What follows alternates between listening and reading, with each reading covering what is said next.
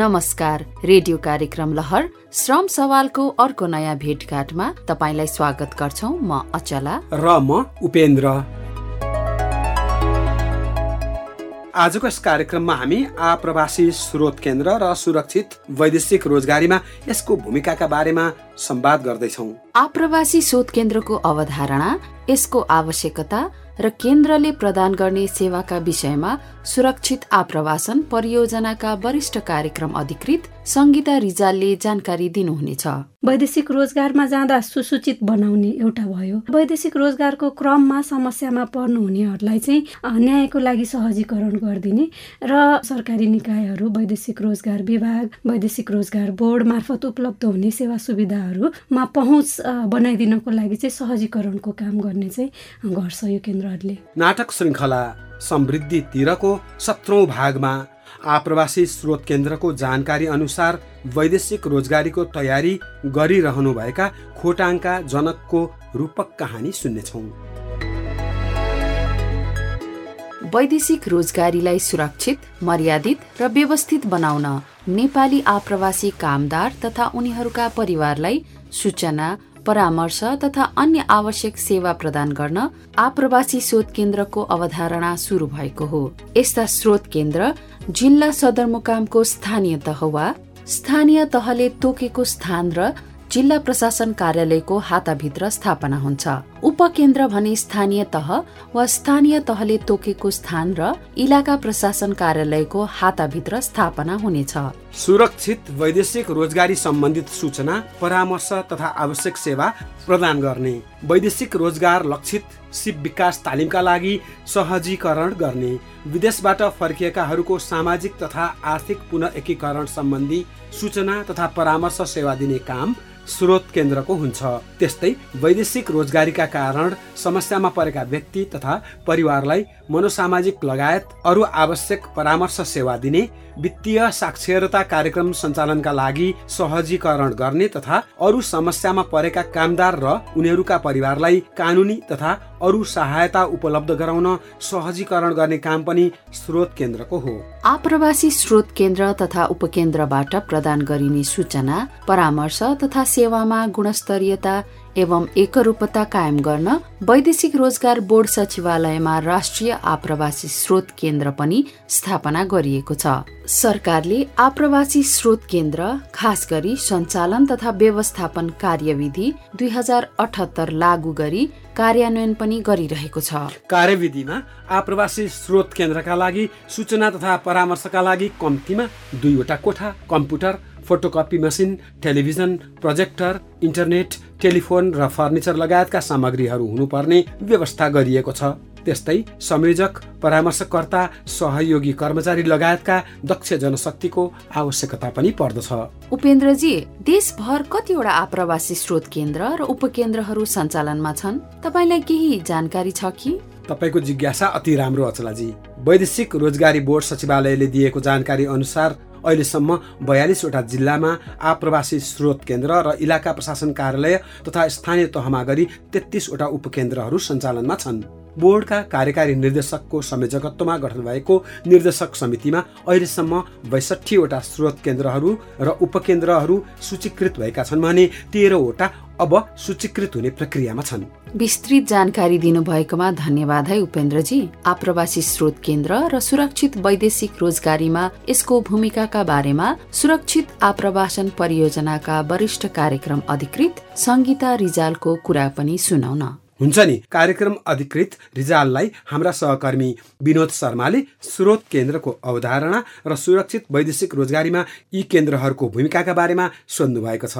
Passport बनाउनको लागि चाहिँ जिल्ला प्रशासन कार्यालयमा जाने अहिलेको हाम्रो कानुनी प्रावधान भएको कारणले गर्दाखेरि वैदेशिक रोजगारमा जान चाहने व्यक्तिहरू पासपोर्ट लिनको लागि जिल्ला प्रशासन कार्यालय आउँदाखेरि नै उहाँहरू चाहिँ सुसूचित भएर वैदेशिक रोजगारीमा जानुहोस् भन्ने हिसाबले चाहिँ जिल्ला प्रशासन कार्यालय हाताभित्र वा आसपास आप्रवासी स्रोत केन्द्रहरूको स्थापना गरिएको हो। त्यसै गरी चाहिँ इलाका प्रशासन कार्यालयहरू जहाँबाट पासपोर्ट वितरण हुन्छ, पासपोर्ट वितरण हुने इलाका प्रशासन कार्यालयहरूमा पनि आप्रवासी स्रोत उपकेन्द्र भनेर स्थापना गरिएको छ। त्यो चाहिँ विशेष गरेर वैदेशिक रोजगारमा जाँदा सुसूचित बनाउने एउटा भयो र वैदेशिक रोजगारको क्रममा समस्यामा पर्नुहुनेहरूलाई चाहिँ न्यायको लागि सहजीकरण गरिदिने र हाम्रो देशको निकायहरू जस्तो सरकारी निकायहरू वैदेशिक रोजगार विभाग, वैदेशिक रोजगार बोर्ड मार्फत उपलब्ध हुने सेवा सुविधाहरूमा पहुँच बनाइदिनको लागि चाहिँ सहजीकरणको काम गर्ने चाहिँ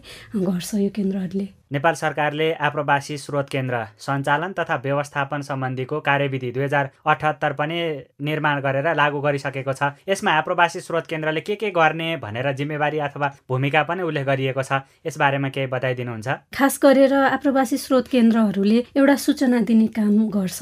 त्यसै गरी चाहिँ उहाँहरू समस्यामा पर्नुभयो भने गन्तव्य मुलुक होस् अथवा चाहिँ स्वदेशमा होस्। स्वदेशमा चाहिँ प्राय जसो वैदेशिक रोजगारमा जानको लागि उहाँहरूले पासपोर्ट बुझाउनुहुन्छ, पैसा बुझाउनुहुन्छ, विभिन्न निकायहरू छ वैदेशिक रोजगारमा पठाइदिन्छु भन्ने केही सहज तरिकाले कानुनी रूपमा पठाइरहनु भएको छ भने कहीँ कतै चाहिँ उहाँहरूलाई प्रलोभनमा पारेर र आश्वासन दिने तर नपठाउने, समस्यामा पारिदिने अवस्थाहरू पनि छ।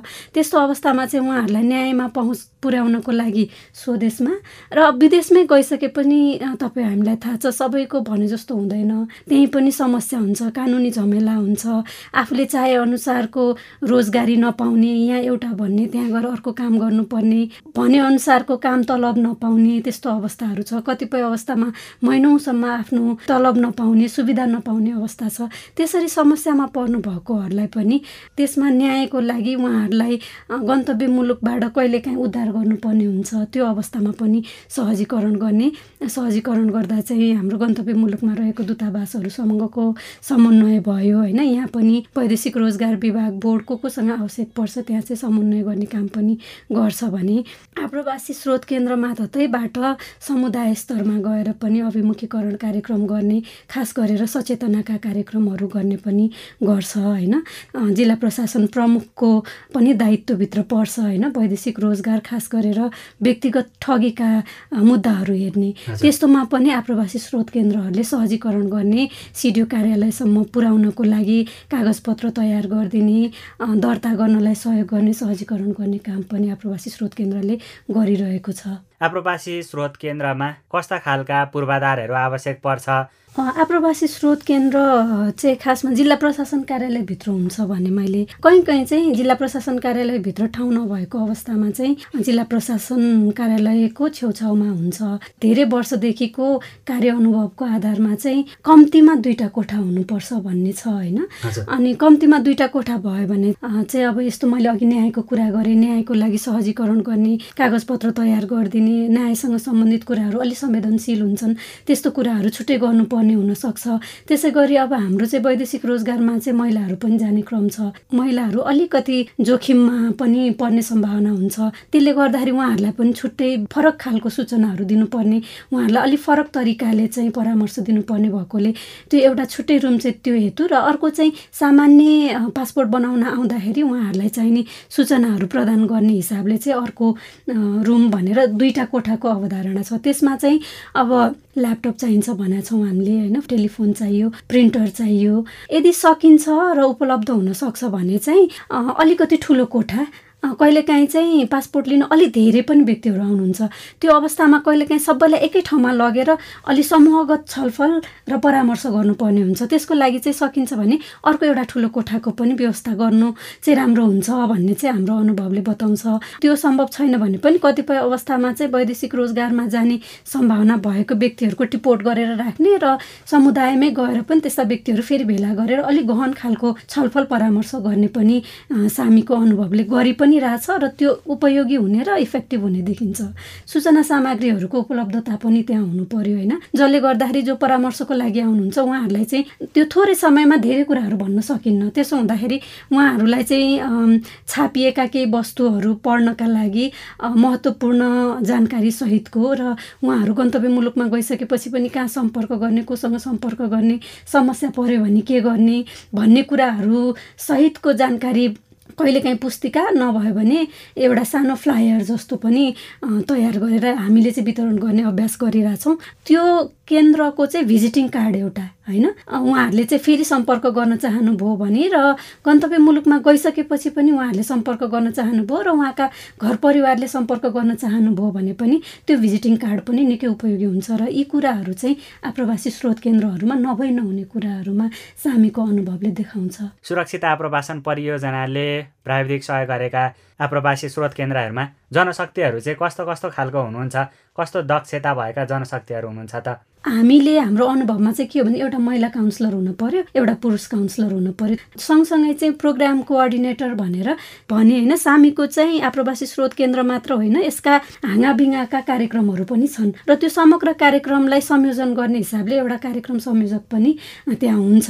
अनि उहाँहरूलाई चाहिँ अब अहिले चाहिँ स्थानीय सरकारहरू आफैले नै हायर गर्नुहुन्छ होइन। अब सामीले गर्ने भनेको चाहिँ प्राविधिक सहयोगकर्ताको हिसाबले चाहिँ उहाँहरूको चाहिँ क्षमता अभिवृद्धिमा सहयोग गर्ने हो। जस्तो नै व्यक्ति आउनुहोस्, सर्टन क्राइटेरिया त हुन्छ नै, लिँदाखेरि नै सरकारहरूले त्यसरी नै लिनुहुन्छ, तर पनि उहाँहरूलाई चाहिने परामर्शको लागि चाहिने क्षमता होइन के कस्तो खालको जानकारीहरू चाहिन्छ त्यो हिसाबमा चाहिँ सामीले तालिम उपलब्ध गराउने, फेरि मोनिटरिङमा जाने, हेर्ने र फेरि उहाँहरूलाई पुनः तालिमहरू चाहिन्छ भने पनि फेरि पुनः तालिमहरू प्रोभाइड गर्ने काम पनि सामीले गरिरहेछ। वैदेशिक रोजगारीमा जान चाहने अथवा वैदेशिक रोजगारीमा रहेका व्यक्तिका परिवारका सदस्यहरू र वैदेशिक रोजगारीबाट फर्केपछि सुरक्षित वैदेशिक रोजगारीसँग सम्बन्धित सूचना जानकारी होस् अथवा केही कानुनी परामर्श अथवा अन्य सेवाहरू लिनु पर्यो भने स्रोत केन्द्र भएका ठाउँमा त स्रोत केन्द्रमा जाने भए, स्रोत केन्द्र नभएको ठाउँमा पनि यस्तो किसिमको जानकारी अथवा सूचना पाउन सक्ने अरू कुनै निकायहरू अथवा ठाउँहरू छ त? अब अहिले हामीले कानुनी हिसाबमा भन्यो भने त पालिका स्तरमा रहेको रोजगार सेवा केन्द्रहरूको पनि सूचना दिने दायित्वभित्र पर्छ, तर त्यो अभ्यास चाहिँ सुरु भइसकेको छैन।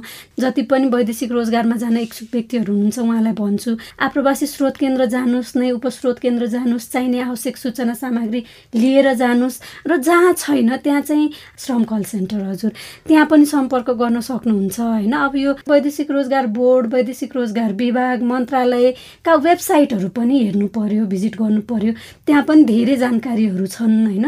सँगसँगै चाहिँ कल सेन्टर भइहाल्यो, कल सेन्टरको आफ्नै फेसबुक पेज छ, धेरैजनाको चाहिँ अहिले फेसबुकमा पहुँच पनि छ। खास गरेर अब त हाम्रो पुरानो जेनेरेसन भन्दा पनि नयाँ जेनेरेसन पनि वैदेशिक रोजगारमा गइरहनु भएको छ, त्यही भएर उहाँहरूको चाहिँ यो सूचना प्रविधिको युग छ, उहाँहरूको पहुँच पनि छ। त्यसो हुँदाखेरि अब फेसबुकमा चाहिँ सम्बन्धित आधिकारिक पेजहरू भिजिट गर्ने, हेर्ने होइन, धेरै सूचनाहरू त्यहाँ पनि उपलब्ध हुन्छन्।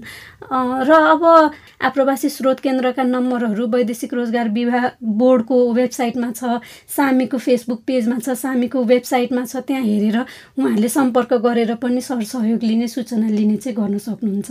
सबै जिल्लामा आप्रवासी स्रोत केन्द्र अथवा उपकेन्द्र स्थापना भइसकेको अवस्था छैन। स्रोत केन्द्रले दिने सेवालाई निरन्तरता दिने अथवा विस्तार गर्नको लागि चाहिँ तिनै तहको सरकारले र साझेदार सङ्घ संस्थाहरूले कस्तो भूमिका खेल्नु पर्ला? स्थानीय सरकारहरू आफैले आफ्नो जनताको यो एड्रेस नगरी नहुने मुद्दामा चाहिँ उहाँहरूले यसमा काम गर्नु जरुरी हुन्छ र स्थानीय सरकारहरूले गरि पनि रहनु भएको छ। सामीको अनुभव हेऱ्यो भने अहिले गुल्मी एउटा हामीले असल अभ्यासको रूपमा पनि कुरा गर्छौँ। गुल्मीमा स्थानीय सरकारहरू आफैले अहिले कार्यक्रम अगाडि बढाउनु भएको छ।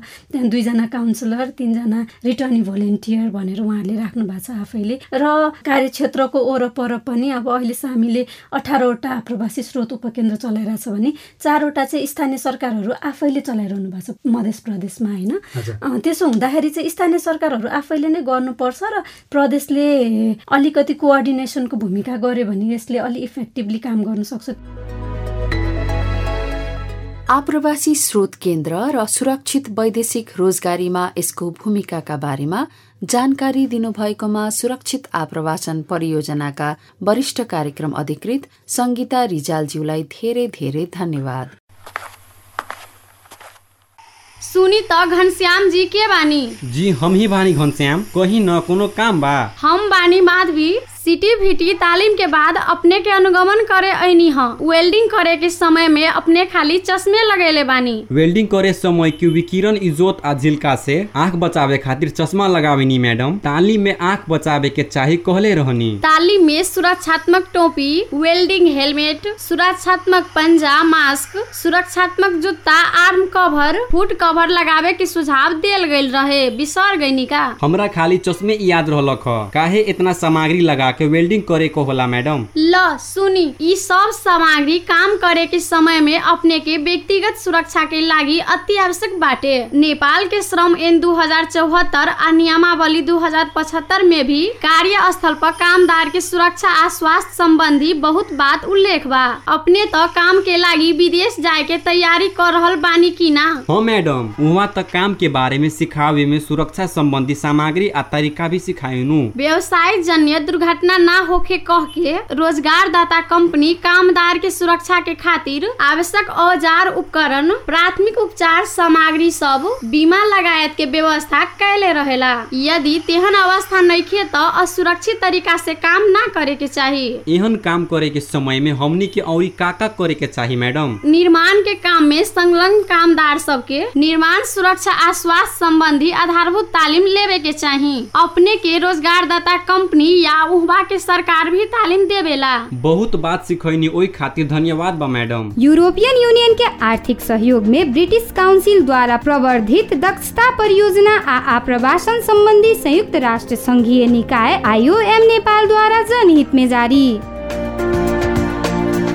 रेडियो कार्यक्रम लहर श्रम सवालमा आज हामी आप्रवासी स्रोत केन्द्र र सुरक्षित वैदेशिक रोजगारीमा यसको भूमिकाका बारेमा संवाद गरिरहेका छौं। सुरक्षित आप्रवासन परियोजनाको प्राविधिक सहयोगमा सञ्चालित आप्रवासी स्रोत केन्द्र तथा उपकेन्द्रबाट अहिलेसम्म झण्डै 7 लाख जनाले सूचना, जानकारी तथा परामर्श लिइसक्नु भएको छ। आप्रवासी स्रोत केन्द्रसँगै सम्बन्धित आजको कथा सुनौ न त अचलाजी। अब हुन्छ नि उपेन्द्रजी। आजको कथाका पात्र खोटाङका जनक वैदेशिक रोजगारीमा जाने तयारीमा छन्। उनले विदेश जाँदा धेरैजना ठगीमा परेका, भने अनुसारको काम र तलब नपाएको, दुर्घटनामा परि मृत्यु भएर काठको बाकसमा फर्किनु परेको जस्ता घटना देखे सुनेका छन्। रेडियोबाट आप्रवासी स्रोत केन्द्रका बारेमा सुनेका राहदानी बनाउने क्रममा जनक जिल्ला प्रशासन कार्यालयमा रहेको केन्द्रमा पुग्छन्। हो, अब उनै जनकले गर्ने तयारी र सिप सिक्नका लागि गरेको प्रयास बारे सुनौ यो रूपक कहानी। नमस्कार, म रमिला आप्रवासी स्रोत केन्द्रमा संयोजक पदमा कार्यरत छु। नमस्कार म्याडम, म जनक। बस्नुहोस् न जनकजी। धन्यवाद। आप्रवासी स्रोत केन्द्रका बारेमा पहिले कतै सुन्नु भएको थियो कि अथवा स्रोत केन्द्रका बारेमा कसैले तपाईलाई जानकारी गराएको थियो? स्रोत केन्द्रको बारेमा रेडियोमा सुनेको थिएँ। म कामको लागि विदेश जाने योजनामा छु, त्यसैले केही जानकारी लिन सकिन्छ कि भनेर आएको। सूचना जानकारीका लागि स्रोत केन्द्रमा आउनु भएकोमा धन्यवाद। सुरक्षित, मर्यादित र व्यवस्थित वैदेशिक रोजगारीका लागि भरपर्दो र तथ्यमा आधारित सूचनाहरू उपलब्ध गराउने केन्द्रको मुख्य काम हो। कामका लागि विदेश जाने तयारीमा रहनुभएका, विदेशमा रहनुभएका र उहाँहरूको परिवार अनि फर्किनु भएका व्यक्तिहरूलाई आवश्यक सेवाको लागि समन्वय गर्छौँ। तपाईँ परामर्श सेवा लिनका लागि तयार हुनुहुन्छ नि? हुन्छ म्याडम, समय जति लागे पनि लागोस्। म त राम्रोसँग बुझेर विदेश जानको लागि आवश्यक तयारी गर्छु। हामी वैदेशिक रोजगारीमा जान प्रोत्साहन गर्दैनौँ, साथै जसले वैदेशिक रोजगारीमा जाने निर्णय गर्नुभएको छ उहाँलाई निरुत्साहित पनि गर्दैनौँ। वैदेशिक रोजगारीमा जानेहरू ठगी तथा समस्यामा नपरुन् र रोजगारीबाट बढीभन्दा बढी फाइदा पाउन् भन्ने हाम्रो उद्देश्य हो। म पहिलो पटक विदेश जान लागेको छु, मैले के कस्तो तयारी गर्नुपर्ने होला म्याडम? अनि तपाईँले पासपोर्ट बनाइसक्नु भयो त जनकजी? अझ पासपोर्ट बनाउनु भन्दा अगाडि राष्ट्रिय परिचय पत्र बनाउनु पर्छ। परिचय पत्रका लागि प्रशासन कार्यालयमा गएर फोटो खिचाउनु भएको छ त? परिचय पत्रको लागि फर्म चाहिँ भरिसकेको छु म्याडम। परिचय पत्र नम्बर सहितको फारम प्रिन्ट गरेर पनि ल्याएको छु। यहाँबाट निस्केर फोटो खिचाउँछु अनि पासपोर्टको लागि अनलाइन फारम भर्छु। जिल्लाबाट फर्म भरेपछि पासपोर्ट प्रिन्ट भएर आउन 1 महिनासम्म कुर्नुपर्छ। साँच्ची कुन कामका लागि विदेश जाने सोच्नु भएको छ त? प्लम्बर कामका लागि मलेसिया जानु पर्ला म्याडम। मैले गाउँको खानेपानी योजनामा मर्मत सम्भारकर्ता भएर काम गरेको छु। मिल्छ कि मिल्दैन होला? जान त मिल्छ जनकजी, तर सिप सिकेर सिप प्रमाणपत्र लिएर जानुभयो भने काम पाउन पनि सजिलो हुन्छ र आम्दानी पनि मनग्य हुन्छ। गाउँमै एउटा संस्थाले दिएको 4 दिने मर्मत सम्भारकर्ता तालिम लिएको छु। त्यो तालिमको प्रमाणपत्र पनि छ। विदेश जान त्यही प्रमाणपत्रले पुग्छ त म्याडम? प्लम्बर भएर विदेश जान वा यतै काम गर्न पनि 3 महिना अवधिको तालिम लिन सकिन्छ। तालिमपछि राष्ट्रिय सिप परीक्षण समितिबाट सिप प्रमाणपत्र लिनु भए त्यसले विश्वभर मान्यता पाउँछ। सिटिबिटी लगायत सरकारी निकाय तथा गैर सरकारी निकायबाट निशुल्क तालिम पनि लिन पाइन्छ। कामका लागि विदेश जाँदा के कुरामा ध्यान दिनुपर्छ त म्याडम? अहिले नै तपाईँले धेरै कुरा थाहा पाउनुहुन्छ जनकजी। हामीसँग वैदेशिक रोजगारी सम्बन्धी जानकारीमूलक हाते पुस्तिका पनि छ, जाने बेलामा लिएर जानुहोला है। हुन्छ म्याडम। अनि मेनपावर कम्पनीबाट मात्रै विदेश जानुपर्छ भन्छन् नि म्याडम, किन होला? व्यक्तिगत एजेन्ट मार्फत विदेश जाँदा ठगीमा पर्न सक्ने, भने जस्तो काम र तलब नपाइने हुन सक्छ। विदेशमा पुगेपछि अलपत्र पर्ने सम्भावना हुन्छ। त्यसैले सूचीकृत म्यानपावर कम्पनीबाट मात्र विदेश जानुपर्छ। ए हजुर हजुर। रोजगारदाता कम्पनीबाट सम्झौता पत्र र भिसा आइसकेपछि श्रम स्वीकृति लिएर मात्रै विदेश जानुपर्छ। विदेश जानु अघि सूचीकृत बीमा कम्पनीबाट बीमा गर्नुपर्छ। कल्याणकारी कोषमा रकम पनि जम्मा गर्नुपर्छ। अनि अर्को सम्झनु पर्ने कुरा, विदेश जाँदा रोजगारदाता कम्पनीसँगको सम्झौता, पासपोर्ट, बीमा लेख, कल्याणकारी कोषमा रकम जम्मा गरेको भाउचर लगायतका कागजातहरू फोटोकपी गरेर एक प्रति घरमा पनि छोड्नुहोला। यदि तपाईँलाई विदेशमा केही अप्ठ्यारो पर्यो भने सहायताका लागि ती कागजातहरूले परिवारलाई सहयोग पुर्याउँछ।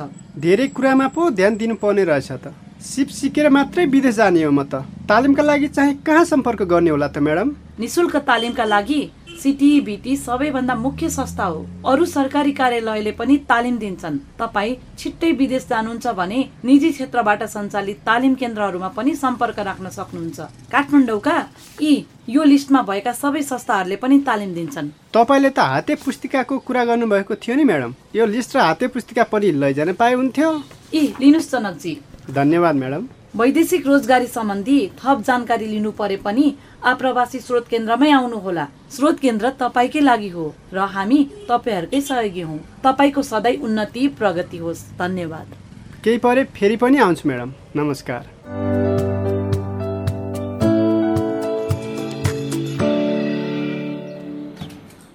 नमस्कार, म महेन्द्र। बालाजु तालिम केन्द्र काठमाडौँमा चलिरहेको प्लम्बर तालिमको यो सत्रमा तपाईँहरूलाई स्वागत छ। कम्तीमा 3 वर्ष प्लम्बिङ पेसामा कार्य अनुभव भएको वा प्लम्बिङ तह 1 सिप प्रमाणपत्र पाइसक्नुभएका व्यक्तिहरू यस तालिममा हुनुहुन्छ। धन्यवाद सर। पाठ्यक्रम अनुसार आज हामी व्यवसायजन्य सुरक्षा र स्वास्थ्यको बारेमा छलफल अनि अभ्यास गर्छौँ होइन सर? हो, ठिक भन्नुभयो। 3 महिना अवधिको प्लम्बर तालिम कार्यक्रम अनुसार हामी झन्डै 1.5 दिन व्यवसायजन्य सुरक्षा तथा स्वास्थ्यका बारेमा छलफल गर्छौँ। तपाईँहरू सक्रिय रूपमा सहभागी हुनुहोला। सर, हामीले के गर्नुहुन्छ के गर्नु हुँदैन बताइदिनुहुन्छ? महत्त्वपूर्ण प्रश्नको लागि धन्यवाद। सुरक्षा सम्बन्धी आचार संहिता वा मापदण्डलाई व्यवस्था गर्नै हुँदैन। त्यस्तै औजार उपकरण दुरुपयोग गर्ने र खल्तीमा बोकेर हिँड्नुहुन्न। काम गर्ने ठाउँमा आइरहेको ग्यासको गन्धलाई पनि बेवास्ता गर्नु हुँदैन है। काम गर्दा आफ्नो आँखा, हात खुट्टा र फोक्सोलाई पनि जोगाउनुपर्छ होइन र सर? हो नि, कस्तो राम्रो कुरा गर्नुभयो। कामको बारेमा जानकारी गराउनुपर्छ। एकजना सहयोगी सँगै राखेर काम गर्नुपर्छ। औजार उपकरणहरू प्रयोग गर्ने तरिकाबारे पढेर र सावधानीपूर्वक काम गर्नुपर्छ। सर, एउटा कुरा सोध्छु, नरिसाउनुहोस् है। हामीले सुरक्षा सम्बन्धी कस्तो मापदण्डलाई पालना गर्ने? यस्तो कुरा सोद्धा म रिसाउँदिनँ, बरु खुसी पो हुन्छ त। ल सुन्नुहोस्, तपाईँ कामका लागि विदेश जानुहुन्छ भने तपाईँको रोजगारदाता कम्पनीको सुरक्षा सम्बन्धी नियमहरूलाई मान्नुपर्छ। नेपालमै काम गर्नुहुन्छ भने नेपालको कानुनलाई मान्नुपर्छ। काम गर्दाखेरिका सम्भावित जोखिम र बच्ने उपायका बारेमा हामीले कसरी थाहा पाउने त सर? राम्रो प्रश्न। तालिमभरि नै हामी यो विषयमा धेर थोर छलफल गरिरहन्छौँ। जस्तो हिटिङ प्लेट प्रयोग गरेर पाइप जोड्दा त्यो तातो प्लेटले पोल्न सक्छ, यो एउटा जोखिम भयो। 210 डिग्री भन्दा बढी तातो हुने भएकोले त्यो प्लेट प्रयोग गर्दा सावधानी अपनाउनु पर्छ है। हामीले पानी परिरहेको बेलामा पनि पाइप र फिटिङ्सहरू जोड्नु पर्ने हुन्छ। त्यस्तो बेलामा कसरी सुरक्षित हुने त? हो, तपाईँ हामीले प्रतिकूल मौसममा पनि काम गर्नुपर्ने हुन सक्छ। त्यस्तो बेलामा हतार नगरिकन योजनाबद्ध तरिकाले काम गर्नुपर्छ। जस्तै पानी परिरहेको छ र पाइप जोड्नै पर्नेछ भने काम गर्ने ठाउँमा टेन्ट हाल्नुपर्छ। आफूले काम गर्ने ठाउँलाई पहिला सुरक्षित बनाउनुपर्छ। औजारहरू सही तरिकाले प्रयोग गर्नुपर्छ। खतराजन्य सामग्रीबाट बच्नुपर्छ। एकैछिन, मैले डिस्टर्ब गरेँ है। खानेपानी तथा सरसफाई डिभिजन कार्यालय प्रमुख रेशमा म्याडम पो आउनुभएछ। भित्रै आउनुहोस् न। नमस्कार है सबैजनालाई। प्लम्बर तालिमको अनुगमन गर्नका लागि म यहाँ आएकी हुँ। ठिक छ म्याडम, खानेपानी विभागकै सहयोगमा चलिरहेको तालिममा तपाईँ आउनु त हाम्रो लागि खुसीको कुरा हो नि। म्याडम, चिया कफी केही लिनुहुन्छ? चिया कफी एकैछिनमा लिउँला। अहिले के विषयमा छलफल हुँदै थियो? मैले त डिस्टर्ब पो गरेँ कि क्या हो? हामी व्यवसायजन्य सुरक्षा र स्वास्थ्यका बारेमा छलफल गर्दैछौँ म्याडम। यस विषयमा प्रशिक्षार्थीलाई केही सुझाव दिन चाहनुहुन्छ कि? यस विषयमा तपाईँ जतिको अनुभवी र विज्ञ म छैन महेन्द्रजी। बरु धरानको खानेपानी आयोजना निर्माणका लागि एकजना दक्ष प्लम्बर चाहिएको थियो। अहिले होइन, तालिम सकिएपछि लैजाने हो। त्यसका लागि प्रशिक्षार्थीहरूमध्ये कसलाई सिफारिस गर्न सक्नुहुन्छ? किन नसक्नु म्याडम, तालिमका सबैजना 101 छन्। तपाईँले एकजना भन्नुभएको भएर दोस्रो लहरमा बस्नुभएका त्यो ढाका टोपी लगाउने भाइ जनक उपयुक्त हुनुहुन्छ। कस्तो राम्रो जनकजी, तपाईँ यो कामका लागि इच्छुक हुनुहुन्छ त? काम गर्न त कुनै समस्या हुँदैन म्याडम, तर म यो तालिम सकिएपछि सिप प्रमाणपत्र लिएर विदेश जाने योजनामा छु। विदेश जाने व्यक्ति यहाँ कामै गर्नुहुन्न भन्ने होइन जनकजी। खानेपानी योजनामा काम गर्नुभयो भने तपाईँको सिप अझ निखारिन्छ। सिप र अनुभव अनुसार सेवा सुविधा पाइयो भने विदेश जान पनि पर्दैन। विदेश गए पनि सिप अनुसारको काम सजिलै पाइन्छ र आम्दानी पनि मनग्गे हुन्छ। हो नि, 3 महिना जतिमा काम पनि सकिन्छ होला। बरु तपाईँलाई सिप परीक्षण, विदेश जानका लागि अन्तर्वार्ता लगायतलाई हामी समय पनि मिलाइदिउँला। हुन्छ म्याडम, खानेपानी आयोजना निर्माणमा काम गरौँ। बरु अरू व्यवस्था पनि मिलाउँदै गर्नुहोला। धन्यवाद जनकजी। महेन्द्रजी, तपाईँलाई पनि धन्यवाद। तपाईँहरू तालिमलाई निरन्तरता दिँदै गर्नुहोस्। फेरि भेटौँला है।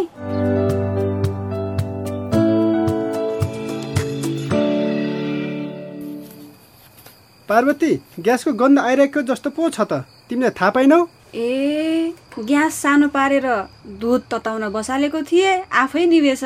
ग्यास लिक भयो भने त आगो लागि हुन सक्छ। ग्यास, डिजेल, मट्टीतेल, पेट्रोल आदिको प्रयोग गर्दा सावधानी अपनाउनु पर्छ। हो नि, हुन त अघि पछि त ग्यासको काम सकेर रेगुलेटरमै बन्द गर्थे। अब त झन् सावधानी अपनाउँछु। बरु मेन पावरमा अन्तर्वार्ताका लागि जानुभएको थियो नि, कसो भयो? अन्तर्वार्ता राम्रो भएको छ पार्वती। कम्पनीलाई 10,000 रुपियाँ सेवा शुल्क बुझाएर रसिद पनि लिएर आएको छु। जम्मा 10,000 मात्र तिरेर विदेश जान पाइँदो रहेछ? हो बुढी, मैले सिप सिकेर जान लागेको र मलेसियाको रोजगारदाता कम्पनीले मलाई नै रोजेको कारण मेन पावर कम्पनीले मसँग बढी माग गर्न सकेन। अब स्वास्थ्य परीक्षण, बिमा, कल्याणकारी कोषमा लाग्ने खर्च बाहेक अरू खर्च लाग्दैन। अनि बुढा, अब मलेसियाको लागि कहिले उड्नु पर्ने हो त? 2 हप्ताभित्रमा रिजल्ट आउँछ अरे। त्यसको 1 महिनाभित्र विदेश पुगिसक्नु पर्छ भनेका छन् मलाई त। लौ, अब विदेश जाने दिन पनि नजिकै आइसक्यो। अर्काको देश, काम कस्तो हुने हो? मलाई त अहिलेदेखि नै चिन्ता लाग्न थालिसक्यो बुढा। चिन्ता लिनु पर्दैन पार्वती, प्लम्बर कामकै लागि विदेश जाने हो। मसँग सिप छ, प्लम्बरको तह 2 सिप प्रमाणपत्र पनि छ। तलब पनि अरूको भन्दा राम्रो हुन्छ अरे। अझ 6 महिनापछि सुपरभाइजर बन्न पाइने जस्तो छ। त्यो कम्पनीले प्लम्बरको माग गरेको हो कि होइन भनेर आप्रवासी स्रोत केन्द्रमा पनि बुझेको थिएँ। सबै कुरा बुझेर मात्रै जाँदैछु। हुन त हो बुढा, तर विदेश पठाउने भनेपछि किन मन यत्तिकै डराउँदो रहेछ। डराउनु पर्दैन के पार्वती। अब जाने देश, त्यहाँको कानुन, गर्ने काम, पाउने सेवा सुविधा लगायतका बारेमा सबै जानकारी लिएको छु। विदेश जानुभन्दा पहिले अभिमुखीकरण र श्रम स्वीकृति लिएर मात्रै विदेश जाने हो। जाने बेलामा रोजगारदाता कम्पनीसँगको सम्झौता, पासपोर्ट, बिमा लेख, कल्याणकारी कोषमा रकम जम्मा गरेको भाउचर लगायतका सबै कागजातहरू फोटोकपी गरेर एकपट्टि घरमा पनि छाडेर जान्छु। तपाईँले त आप्रवासी स्रोत केन्द्रका परामर्शकर्ताले जस्तै बेली विस्तार लगाउनु भयो। मलाई थाहा छ तपाईँ सुरक्षित हिसाबले वैदेशिक रोजगारीमा जाँदै हुनुहुन्छ, तर पनि तपाईँको अभावलाई सम्झिएर चिन्ता लागेको नि। चिन्ता नमान न बुढी, विदेश जाने समय अझै 1.5 महिना बाँकी छ। तिमीले त भोलि नै जान लागेको जसरी चिन्ता गर्न थाल्यौ। भो, यो कुरा छोडौँ, बरु खाना खाउँ होला। खाना पो सेलाइहाल्छ कि? तपाईँलाई सधैँ यसरी नै फ्रेस र चिन्तामुक्त देख्न चाहन्छु है बुढो। तिम्रो साथ र मायाले गर्दा त हो नि मलाई यतिको फ्रेस र ढुक्क बनाएको। होला नि। हामीले भर्खरै सुन्यौं आप्रवासी स्रोत केन्द्रको जानकारी अनुसार वैदेशिक रोजगारीको तयारी गरिरहनुभएका खोटाङका जनकको रूपक कहानी। अब भने कार्यक्रम सुनेपछि आइभीआरमा रेकर्ड गराउनु भएको तपाईको प्रतिक्रिया सुनाउन। यो कार्यक्रम मलाई साह्रै मन पर्यो। भर्खर सुनेको मैले अनि टोल फ्री भनेर अनि गरेको थिएँ। मेरो नाम चाहिँ लीला खनाल हो, रमेश नगर तालिका वडा नम्बर 6 मा बस्छु म। साह्रै राम्रो लाग्यो कार्यक्रम। नमस्कार, मेरो नाम राम पाण्डे, गण्डकी प्रदेश लमजुङको दुर्पी गाउँपालिका वडा नम्बर 4 नौथर फेराबाट बोल्दैछु। कार्यक्रम मलाई एकदम मनपर्छ। मैले निरन्तर सुन्दै आइरहेको छु रेडियो नेपाल र रेडियो बन्दीपुरबाट। यो कार्यक्रम मलाई एकदम मनपर्छ। यो कार्यक्रमबाट मैले धेरै सिकेको छु। यो कार्यक्रम आगामी दिनहरूमा पनि यसै गरी अगाडि बढ्दै जाओस् भन्न चाहन्छु। सहभागी श्रोता, रेडियो कार्यक्रम लहर श्रम सवालका बारेमा आफ्नो विचार र पृष्ठपोषणका लागि निशुल्क IVR टोल फ्री नम्बरहरू एनटिसी सिम प्रयोगकर्ताले 1660136666 मा र एनसेल सिम प्रयोगकर्ताले 980157 720000 मा फोन गरेर आफ्नै आवाजमा आफ्नो प्रतिक्रिया रेकर्ड गराउन सक्नुहुन्छ।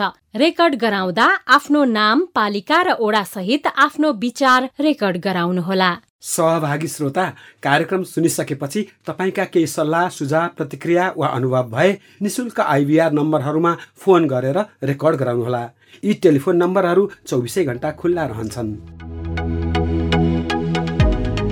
रेडियो कार्यक्रम लहर श्रम सवाल वैदेशिक रोजगारीका लागि नेपाली श्रमिकहरूलाई भविष्यमा आवश्यक पर्ने सिपहरूको आवश्यकता पहिचान गर्ने उद्देश्यले आप्रवासन सम्बन्धी संयुक्त राष्ट्र संघीय निकाय IOM नेपालले कार्यान्वयन गरेको generating evidence for future skills needs of migrant workers in Nepal परियोजना हो।